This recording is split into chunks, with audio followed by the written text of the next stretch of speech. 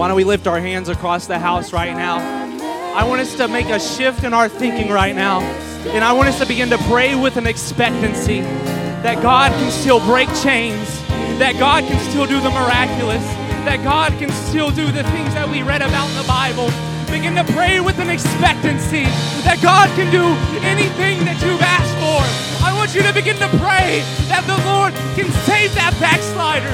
The Lord can heal your body. The Lord can break chains. Begin to pray right now with an expectancy and faith.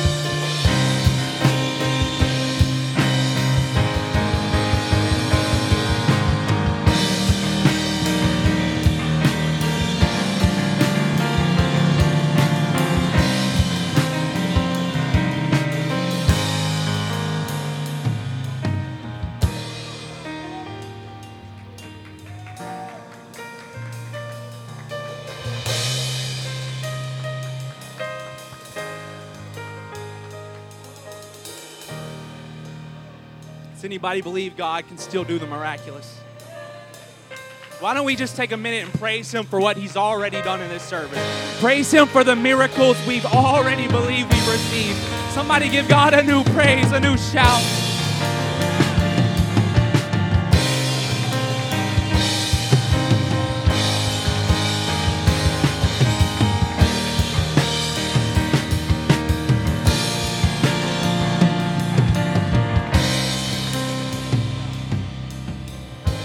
The presence of God is so thick in here. We want to continue to flow with that Spirit.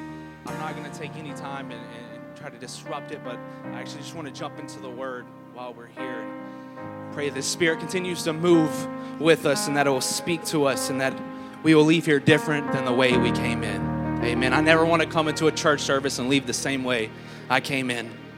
But tonight, this morning, we can leave here different. We can leave here with a new mind, a new heart.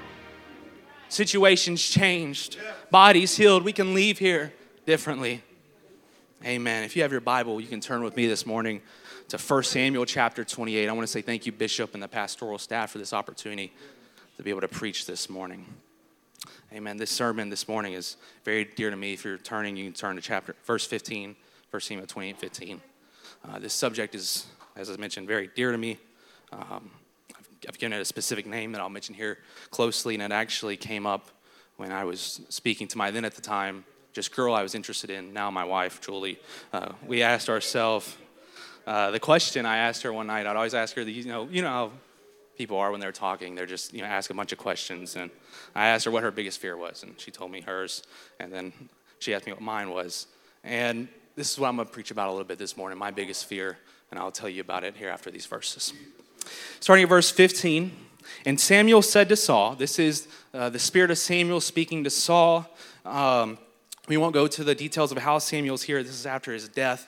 I believe that God sent his spirit to speak to Saul in this situation. You can do your own study as far as that and read before. But we're going to just focus on what Samuel told Saul. And Samuel said to Saul, "Why hast thou disquieted me to bring me up?" And Saul answered, "I am sore distressed, for the Philistines make war against me, and God is departed from me, and answereth me no more, neither by prophets nor by dreams. Therefore have I called thee, that thou mayest make known unto me what I shall do." He couldn't hear God. He went everywhere to try to find the voice of God, but the Spirit left him, and he was coming to a Samuel who was already dead at this point. Then said Samuel, "Wherefore then dost thou ask me, seeing the Lord is departed from thee, and has become your enemy, Saul? The Lord has done to him and has spake by me, for the Lord has rent the kingdom out of your hand and has given it to your neighbor, to David. Because you didn't obey the voice of the Lord. You didn't execute his fierce wrath upon Amalek. Therefore hath the Lord done this thing unto thee this day. Moreover, the Lord will also deliver Israel with thee into the hand of the Philistines. And tomorrow shalt thou and thy sons be with me. The Lord also deliver the host of Israel into the hand of the Philistines." For this moment, for a brief moment this morning, I want to talk to us about this subject, the fear of Saul. The fear of Saul. Pray with me for just one moment before we take a seat.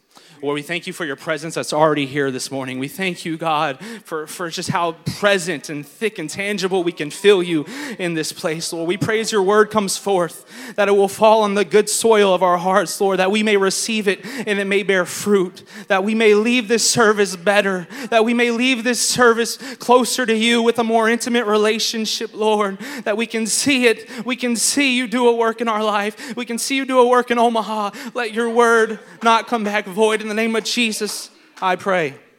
Amen. You may be seated in the presence of the Lord this morning. Amen. As a younger man, I guess you could say a kid at this point, I was very obsessed with basketball. I really wanted to be good at basketball, and doing so forth, there was a lot of practice that came into it, a lot of team practices, individual practices. And one of the things that I had to do as a younger person was wake up early to practice. Now it's just called a job, but I had to wake up early and practice basketball. And it wasn't something I was fond of, not something I liked, and it was really hard to do, but I wanted to be really good at basketball. So the way that I motivated myself was I'd watch motivational videos. I would go on YouTube and I'd watch motivational videos to wake me up in the morning. My alarm clock still to this day is the Rocky theme song. Every morning I wake up, I'm ready to fight, I'm ready to go every morning. So that's how I'd get myself going, was those motivational videos. And in watching these videos, I came across a man who, the way he talked, the way he acted, it captivated me as someone who was striving to be a great athlete. This man's name was Muhammad Ali. You might have heard of him. He is known as the greatest boxer of all time, arguably the greatest athlete of all time. And he was just a figure that captivated me. And every word he said was just well thought out and clever. But the thing about Muhammad Ali that made him so different was how much he proclaimed the word greatest. He always used the word greatest. He would always say, I must be the greatest, I am the greatest. And he would always say that because he truly believed that he was going to be the greatest boxer ever. Even from a kid, if you read his bibliography, you will find that he always said that he was going to be the greatest boxer ever, and he really believed it. Muhammad Ali, although the title of the greatest belongs to Jesus, but as far as boxing is concerned, he did become the greatest. He wasn't satisfied with mediocrity. He wasn't satisfied with just being another average boxer that you'll remember later on in life. He truly wanted to be the greatest he could be. And I think we can all relate to that in a sense, because nobody wants to just be okay. Nobody wants to be mediocre in their life. Nobody wants to just get by. In a sense, all of us have an innate call to greatness. We all have an innate call to be more, to do more. That's who we are as humans. We always want more. Psychology confirms this characteristic, this trait. There was a man named Abraham Maslow. You may have heard of him. He made what is called a hierarchy of needs. And I just want you to imagine it's like a triangle. And there's little sections in this triangle. At the bottom, it shows like your most important needs. So physiological needs such as water, air. And at the top, it showed needs that weren't as crucial as that, but they were still needs nonetheless. And at the top of that list is something whenever I think it was my first psychology class in college, whenever I read it, it's really stood out to me. It was something called self-actualization. And let me explain what that means.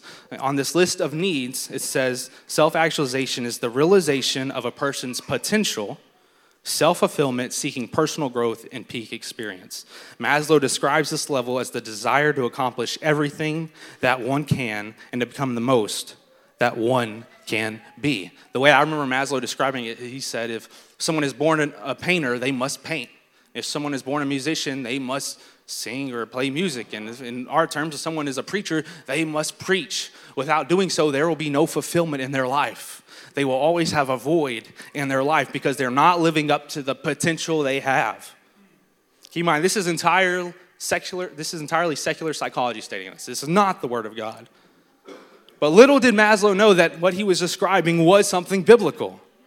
The void in people's life, that void that they can't fill, that fill to a calling, a greater calling in our lives, it's in the Bible. It's who we are. We all have a greater calling, a higher calling, as the Bible puts it. If that comes out in forms of talent, such as music, such as art, and so forth, that's fine. But the only true fulfillment in life comes through Jesus. It doesn't come from this world. It doesn't come from jobs.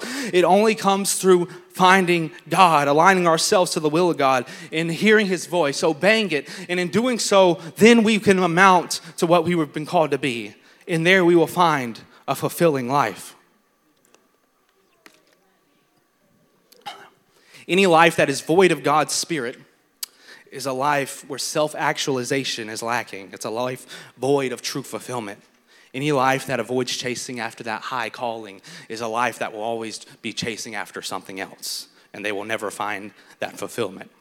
So we all have that innate call to be more, that innate call to greatness. We all have an amount of potential on our lives. This leads me to Saul. Saul held one of the most important positions in the entire Bible. He really did, yet we don't speak of him. Yet we don't hear about wonderful sermons preached of how great King Saul was. We don't preach about the great victories in King Saul's life, and we don't write books about King Saul and how good he was, how awesome he was. Yet he had one of the most important positions in the entire Bible. Instead, we hear names like Abraham, Elijah, Paul, Peter, and of course David, but no one ever says, oh yeah, King Saul, he's my favorite. He's the one that I want to be like. He's the one I want to live up to. No, it's quite the opposite. It's his predecessor, David, or the man who came after him, David. If you read the beginning of Saul's story, you would think that you're reading about the beginning of another great hero in the Bible. If you just take little knowledge of the Bible and just read his intro and his story, you would think, wow, this man's going to do some great things. Saul, he's got everything you would want to see in a king. He's got everything going for him, and he held, as I mentioned, one of the most important roles in the whole Bible. He was the very first king of God's chosen people. He essentially took the place of the formal role of where God used to be, and now God was going to speak through Saul, and he was going to lead the people. So that was he was the very first king, a very important position. And he had one job description. His job description was very short. I work with job descriptions. I'm a recruiter, and they're not very short. But this one, it was about this tall, and it was listen to God and obey God. That was his job description that he had to take care of. And Saul had all the potential in the world, yet he isn't the king, we remember, because he couldn't hold to the job description. He couldn't do what he was called to do. Saul didn't do the only most important duty. Not only with that, was Saul was disobedient, fleshly, and he lacked repentance in his life. On one occasion, on the occasion that Samuel addressed in our original verses, Saul was told his enemy to defeat his enemy completely and don't leave anything. No survivors, no livestock, anything. He was told to go in and utterly destroy them, and he disobeyed the voice of the Lord. Saul only partially obeyed the voice, and he was in the middle. He took some of the things he wasn't supposed to. He killed other things, and he made God's voice to what he wanted it to say. That's a scary place to be in whenever we can twist God's word to make it what we want it to say. He was halfway. He wasn't committed fully to God's word.